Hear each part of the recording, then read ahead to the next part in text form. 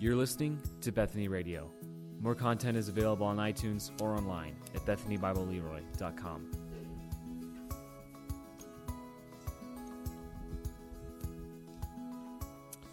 Well, good morning, and we get to continue in worship, spending time in God's Word, so take a copy of His Word that you hopefully have with you to Romans chapter 9. Once again, Romans chapter 9. We're in the next section. We'll be taking just a couple verses out of it. We're going to be in 19 through 21, really, but I'll start in 14. But on your way there, we've got a picture from last week, and Annika shared that. I don't get a lot of pictures from Annika, so I appreciate this. Last week, we looked at some of these verses from the Old Testament. I believe this is, now I'm going off, I think this was Exodus 33, where Moses was talking to God, or really God talking to Moses, saying this, that Annika pulled out from the sermon, I will have mercy on whom I have mercy, and I will have compassion on whom I have compassion. And this is God speaking this, and then Paul brings this forward to Romans. So thank you, Annika, for that picture and drawing that. That's where we were. So I'm going to start back at verse 14, and then I'm going to read through verse 24. Just in the middle of this all, 19 through 21 is really where we'll be studying here, but just gives you some outlining context here. So verse 14, we saw this last week. Paul begins, listen to God's word. What shall we say then? Is there injustice on God's part? By no means. For he says to Moses, I will have mercy on whom I have mercy, and I will have compassion on whom I have compassion. So then it depends not on human will or exertion, but on God, who has mercy. For the Scripture says to Pharaoh, for this very purpose I have raised you up, that I might show my power in you, and that my name might be proclaimed in all the earth. So then he has mercy on whomever he wills, and he hardens whomever he wills. You will say to me then, why does he still find fault? For who can resist his will? But who are you, O man, to answer back to God?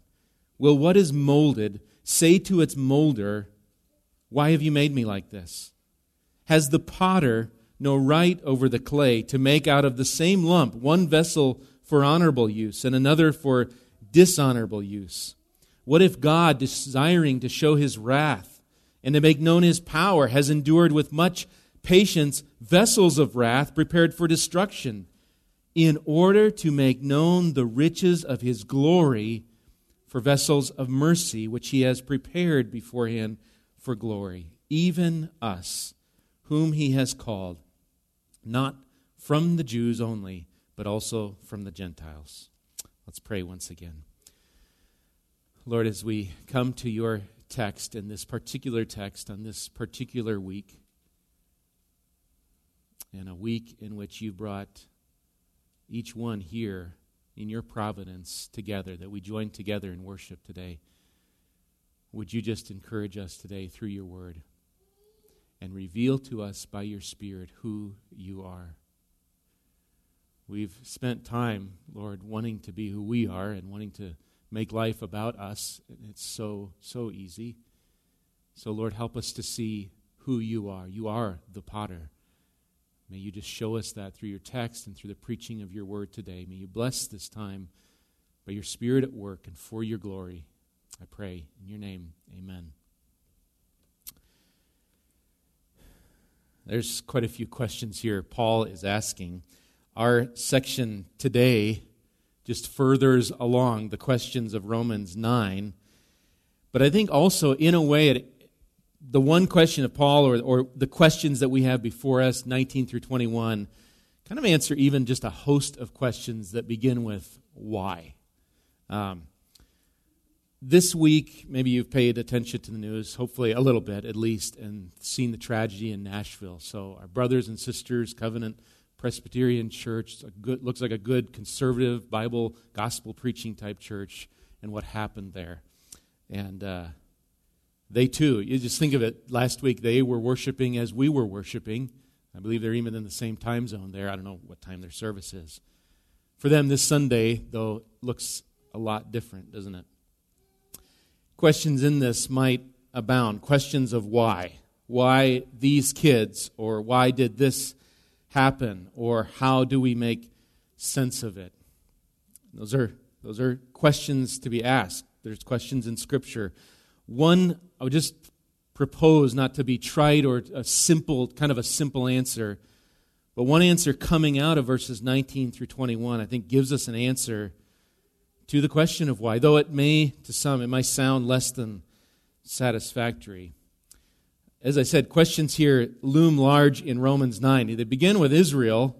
Has God failed? That was verse 9. Has God failed in His choosing of Israel? That's a question. I mean, if in large part they've rejected this Christ, who is God over all, has God failed? Paul answers, no. And His word has not failed, for, then he goes on to explain, not all who descend physically from Israel belong to Israel, the children of God, that is. So that true salvation doesn't come by mere flesh or by works. It comes by the God who elects and calls. Well, on the heels of that then, on the heels of Jacob I love, Esau I have hated, comes verse 14 and another question. Is God just? We looked at last week. Is He just in the choosing of one and not the other? Paul's answer again is yes.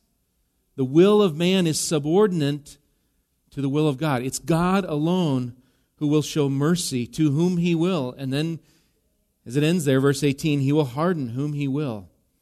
Ultimately, it is God who will, again, justly accomplish all His will for all of His glory. And on the heels of God, then, having mercy on whom He wills, hardening whom He wills, Paul anticipates another question related then to man's responsibility before God. So look at verse 19 as we come into our text. There's applications coming out of this, but let's look at what the text says. Verse 19 again, Paul anticipates. He says, you will say to me then, why does he still find fault? For who can resist his will? So, think of the reasoning here. If it's truly God alone who hardens this one and then not this one, and He's got mercy here but not there, then a question comes, how is man to blame and be at fault? For who can resist God's will? Man can't resist it, so how are we at fault? Notice this question, what it doesn't ask. It doesn't ask, how can God have such mercy on sinners? That's not the question.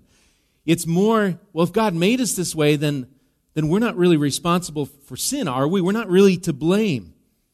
I think man's heart in rebellion, it's just bent towards just trying to, again, not to say, oh, what mercy, but well, how am I justified? I think I'm justified because I can't do anything, but it's this kind of justifying of sin. Before we go on, it's good here to pause and just try to get a handle on thinking about the will of God. That can be a big topic. I want to look at it, I think theologically, there's two ways of looking at the will of God. One is God's, what's called His decreative will, or His decretive will, or sometimes called His secret will.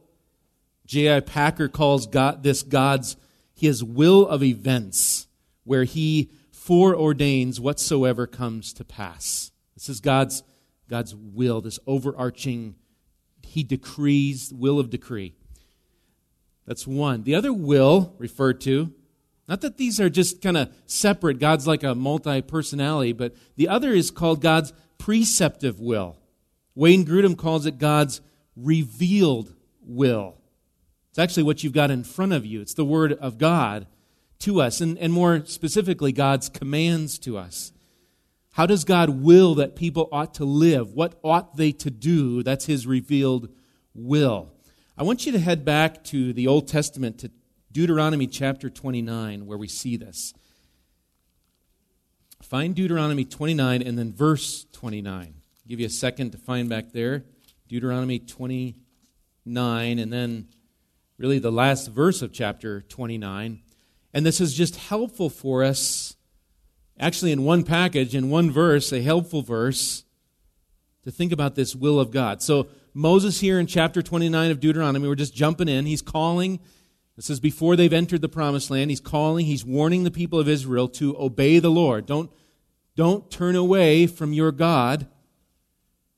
And then verse 29 says this: the secret things belong to the Lord our God, but the things that are revealed belong to us and to our children forever, that we may do all the words of this law.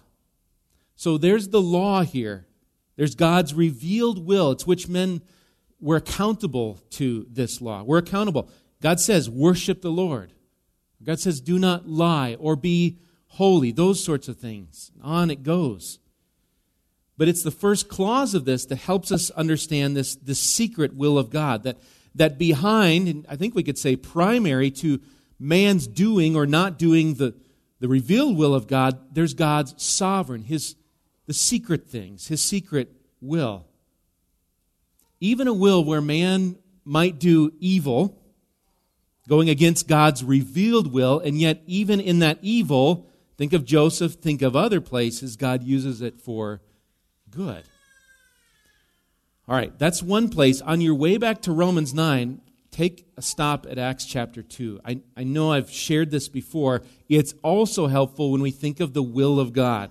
So come back to Acts 2 on your way to Romans 9 and verse 22.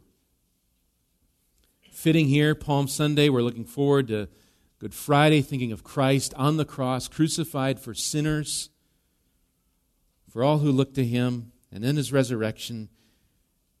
After all that, Jesus has ascended, Holy Spirit's come. Here's Acts 2, Peter speaking in verse 22. He's addressing the men of Israel. He says this, think of these wills, the will of God. Men of Israel, hear these words. Jesus of Nazareth, a man attested to you by God with mighty works and wonders and signs that God did through Him in your midst, as you yourselves know, this Jesus. And here it is. Here's this secret. Here's the will of God, delivered up according to the definite plan and foreknowledge of God. They call that the secret will, or will of decree. And then look at this other. You crucified and killed by the hands of lawless men. You think of the revealed will there. So it's the secret will of God's decree in that God ordains all that comes to pass. And in so doing, He remains just. He remains without sin. And yet God will use, as we see here, both those that obey and disobey His revealed will. He'll use them in service of His ultimate will of decree, which is really at the end beyond our understanding. And you can see why Paul might say how inscrutable are His ways. We just simply acknowledge that whatever God ordains is right. And I think as you come back to Romans 9, it's this secret ordaining will of God that's most in mind of our text today. Coming back then to verse 19, the second question here, verse 19, is related, kind of aims at the cause of the blame. Why does God blame us? Why does He find fault? And really, it's because He doesn't find fault because we can resist Him, or we can't resist His will, so why does He still find fault? And so the idea here is the question, who can resist His will? Resisting here defined as to be in opposition to or set oneself against or oppose. So since it is true that no one can resist and get in the way of God's will of decree, again, how can that make the individual responsible? Now, Doug Moo, the commentator I've used before, he makes an interesting observation here. He says this: Paul never offers, here or anywhere else, a logical solution to the tension between divine sovereignty and human responsibility that he creates. That he affirms, and then he's talking about human responsibility, is, of course, clear. We must never forget that Paul will go on in chapter 9, we'll see it, verse 30 through chapter 10, verse 21, to attribute the Jews' condemnation to their own willful failure to believe. He says this: Paul is content to hold the truths of God's absolute sovereignty in both election and in hardening, and of full human responsibility without reconciling them. I think it's Spurgeon who when asked the question of how do you reconcile responsibility of man, sovereignty of God, he says, I don't try to reconcile friends. I think that's a helpful quote. So the assumption here, behind this question that Paul's posing of someone, perhaps, behind this is that if God's will is decreed, then man is therefore not responsible. And Paul has an immediate answer to this. It's just, I don't think it's as complicated as we might expect. Look at verse 20. He begins, "But who are you, O man, to answer back to God? Well, what is molded, say to its molder, why have you made me like this?" It's quite a question of Paul in response. Who are you, O man? Maybe in modern language, it would be just, who do you think you are, O man? Who do you think you are? Paul's going to tell us who we are. But notice verse 20 seems to aim at man. And the answer to the objection of man's blame is answered by defining here who man is, and then defining who God is. I think when these get swapped, when we don't figure out the definition of man, the definition of God, then we have an issue. It's really man's, his sin-cursed, his autonomous. Think of the autonomy of man's self. It's this autonomy of man that begins to dare answer back to God and question, why this? Or is this still this way? Or how could you do this and be fair? Those sorts of things. Now, as we think about those questions, let me just say this, kind of an aside. These are not the questions of the brokenhearted. Okay, so there's different questions that can go on. Brokenhearted, those trying to understand, like talked about this last week, a horrific event, seeking God in reverence, and then at the same time wondering why this is happening. Doug Moo, again, he writes, Paul is not here denying the validity of that kind of questioning of God, which arises from sincere desire to understand God's ways and an honest willingness to accept whatever answer God might give. It's the attitude of the creature here, that is, presuming to judge the ways of the Creator, to answer back, that Paul implicitly rebukes. So the questions here are taking the place of God. They're rising to stand in judgment upon God. That what He has said, who He is, what He's decreed, it's just simply not right. And even us who know Christ, we can do this ourselves. We can grumble about the weather that God ordains. We grumble and complain, or we grumble and complain about the people that God has put around us, or grumble about our family, or we complain about this health ailment or a situation we find ourselves in. I'm not promoting here kind of a like fatalistic, just, well, whatever happens, whatever will be, God will sort it out, I'll just kind of take a break, that type of attitude. God calls us to live, to do, to act in His creation. Take care of your health, do this, move here, all those sorts of things. But we also, in our grumbling, in our complaining, we need a good dose of this, if you could call it a slap across the face here, to say, who do you think you are, oh man? Because at times, it is what we think we are. We think we are God. We think we are little gods that rule our kingdom. And we tell then God what He must be like. And this is what you must do. We want to heed the warning of verse 20. Who are you, O man, to answer back to God? And so Paul asks in verse 20 another question and reminds the one who is questioning. He reminds, no, in fact, you are the molded. You are the formed. You're not the molder. You're not the former. That's what the end of verse 20 says. Well, what is molded, say to its molder, why have you made me like this? In fact, the question, the second one here in verse 20, it begins with, there's just a little two-letter kind of Greek, it's called a particle. It's a little Greek word that marks, it really, I think, marks the answer before the question's ever given. You don't really see it in there. You can hear it implied. Yet the answer is, of course, no, or well, what is molded, say to its molder, why have you made me like this? You go, that doesn't happen. There's an implied no. In the Greek, there's kind of this answer before it comes, no. This is not the case. For instance, somehow I always go, again, food illustrations. Think of making a pizza on your own. Not broccoli this week, pizza. You're making a pizza. When you put the little pepperonis on the pizza, you do not hear the little pepperoni going, why did you put me over here? I would rather be on this side of the pizza. You just put them there. Or the cheese doesn't talk back and say, I'd rather be more over here than over there, and so forth. The sauce, all that, they go where? They go where the maker puts them. Or art, made by an artist. Art itself, the picture, doesn't talk back and say, I wish you would have put the paint, I wish you have done this over here, and maybe put another tree, another happy little tree over here. It's the artist does it. It's the maker. Or the book. The book has no authority over its author. It's the work, it's the glory of the one who wrote it. And I think only in the movies, the Pixar movies, are where the cars and the bugs, that sort of thing, where they talk back.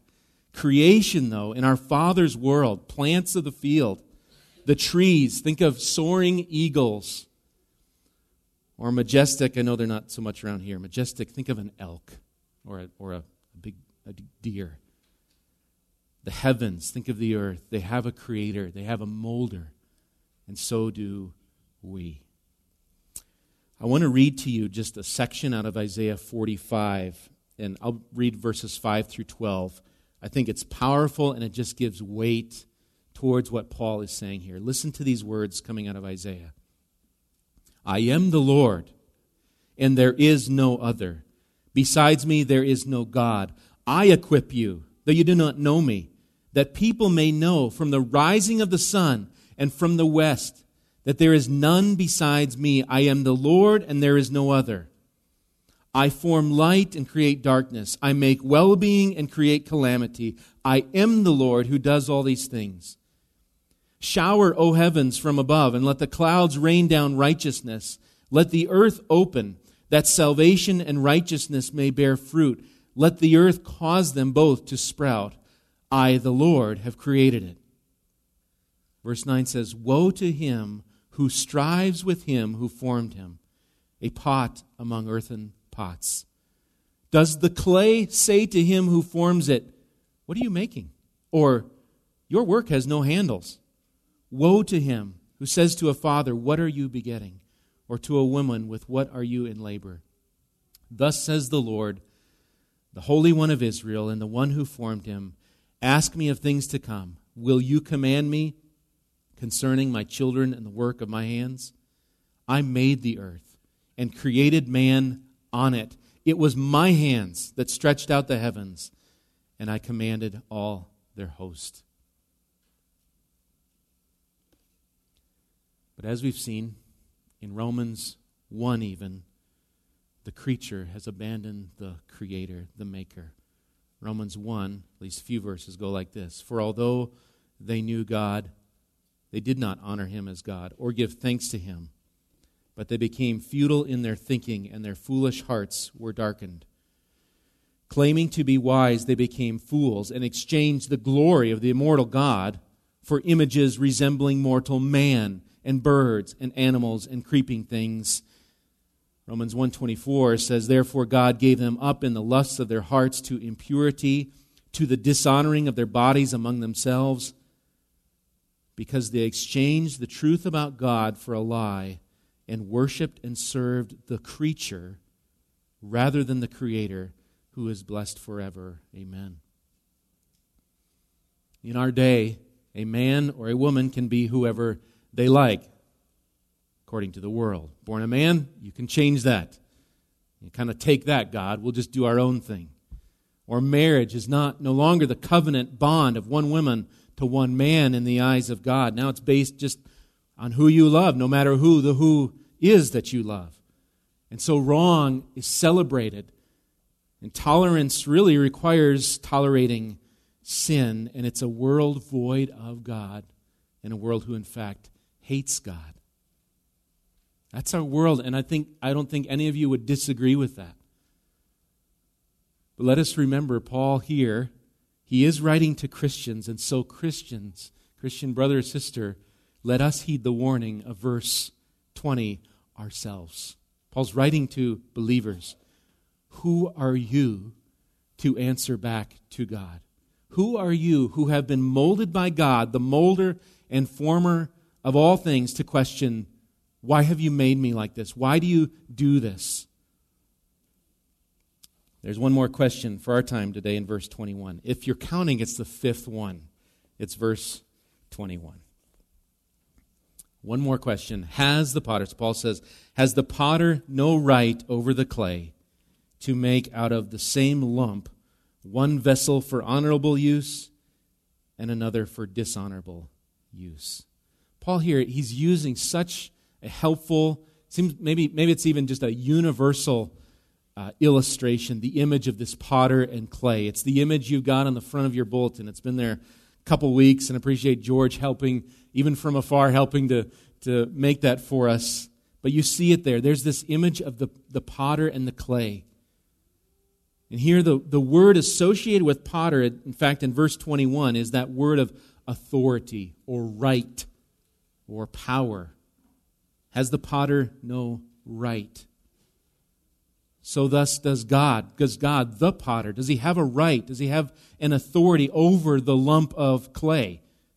And the implied answer, again, is yes, of course he does. And so Paul's focus, I think, here, it's on God, the potter, and it's on this right of authority of the potter. In fact, in Greek, the word right that you have there, or authority, actually comes in the sentence, comes before the word for potter. I think there's some emphasis there. That God is the potter who has the right, and he is just, and he is holy in what he does, to do whatever he wills with the clay. So the clay's job is not to pose questions or to fret and fear or make up life kind of on their own, figure it out. It's to submit, the clay is to submit to the authority of the one making it, of the potter, and obey. The second part of verse 21 deals with what God does with his lump of clay. Here it's referred to as a vessel. The same lump, one vessel this, another for this. Vessels like a container or like a dish. And it's symbolic language, I think, for us to see men and their wills and what they will in relation to the sovereign. And here in that word sovereign, the reigning of God, his will in all things. Out of the same lump, God makes this vessel honorable use, this one for dishonorable.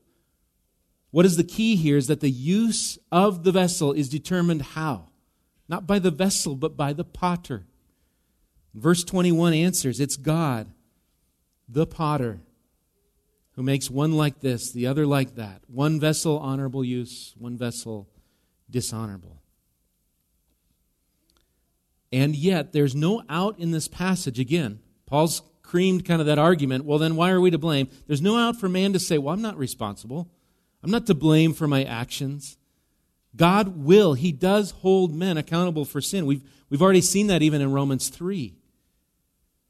And through God's revealed will, it's the Scriptures. Through them comes knowledge of sin and what? Our deserved condemnation.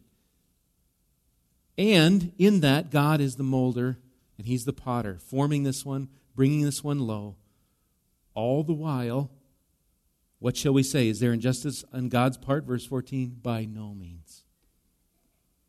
Now, as we go in the weeks, we'll take a break next week from Romans, Easter time, but get back to it. We're going to look at these vessels prepared by God for his glory. For now, just let's let two truths of verse 19 and through 21 here sink in. Two truths. Number one, who are you, O man? That's one of them. Just in case we forget or we find ourselves questioning the ways of God in a judgmental kind of a prove it, Lord, or that type of way. As we question these, God's word here, he writes our listing ship. I've kind of been, in the past 6 months, into the shipping, the Lake Superior and the boats and the Great Lakes. And Hannah even got me a book on the Fitzgerald. I think it was when that song was played, so, the Wreck of the Edmund Fitzgerald, that one. Into ships. But So I'm not a ship expert, but ships list. I'm not talking about a list. They probably have lists, but it lists, like the side to side of a ship, the instability of the ship. And from what I read, in order at least much to help the ship with a listing problem, is to put ballast in the ship, water or whatever else they do to do that, to get the ship upright and steady and stable. And I think here, for our minds, when we want to question God and what's He doing and why this and those why questions, Romans 19 through 21, they're just a heavy dose of ballast to our listing ship, so to speak. When we're tempted to talk back to God, just question, why does He do this? Why does He say this in Scripture? So who are you, O man? Number 2, then, who is God and what is right? Listen to Isaiah 64:8. Again, pottery language here. Isaiah 64:8 says, "But now, O Lord, you are our Father. We are the clay, and you are our potter. We are all the work of your hand." I think keeping this truth in mind before us in our day, it's so helpful for us to remember our place. Our place. God has ordained that in all of our sin and rebellion, we're fully to blame. We're accountable for our sin. God hardened Pharaoh's heart while holding Pharaoh completely accountable for his own hardened heart. And to think more, to understand it more, again, I think we just say with Paul, how inscrutable are God's ways. So when tempted to question why, let me encourage you, just consider Him who ordains all things. And as I said at the beginning with the tragedy in Nashville, there's some application that also comes out of this passage. In a minute, we're going to sing a song we've sung maybe a month or two ago, "Whatever my God ordains is right." I think it's fitting as we think about this passage. The worship team wants to come up front. We'll sing it in just a bit. It's really a declaration of ours. As we sing it, think of declaring to the Lord, "Lord, you are the potter. I am the clay." To say to the Lord, we're going to trust you what you do, no matter what you do. No matter what the weather is, or what my health is, or what this family situation, that we want to trust the Lord, no matter what. To really say to the Lord, "You, Lord, are the righteous potter. I am the clay." Let me pray for us, and then we'll sing this song. Lord, I pray as we sing through this song, may it be our declaration to you, Lord, to recognize your authority to do all of what you will do according to your good and righteous and just decree. And Lord, in the hardships there may be questioning. We don't understand all of your ways. But we can trust that you are just and you are good. And you are a good potter and maker. Lord, for those struggling with that today, may this song, may this time, may your word be the encouragement to trust in you as simply clay under the authority of our Master. I pray this in your name.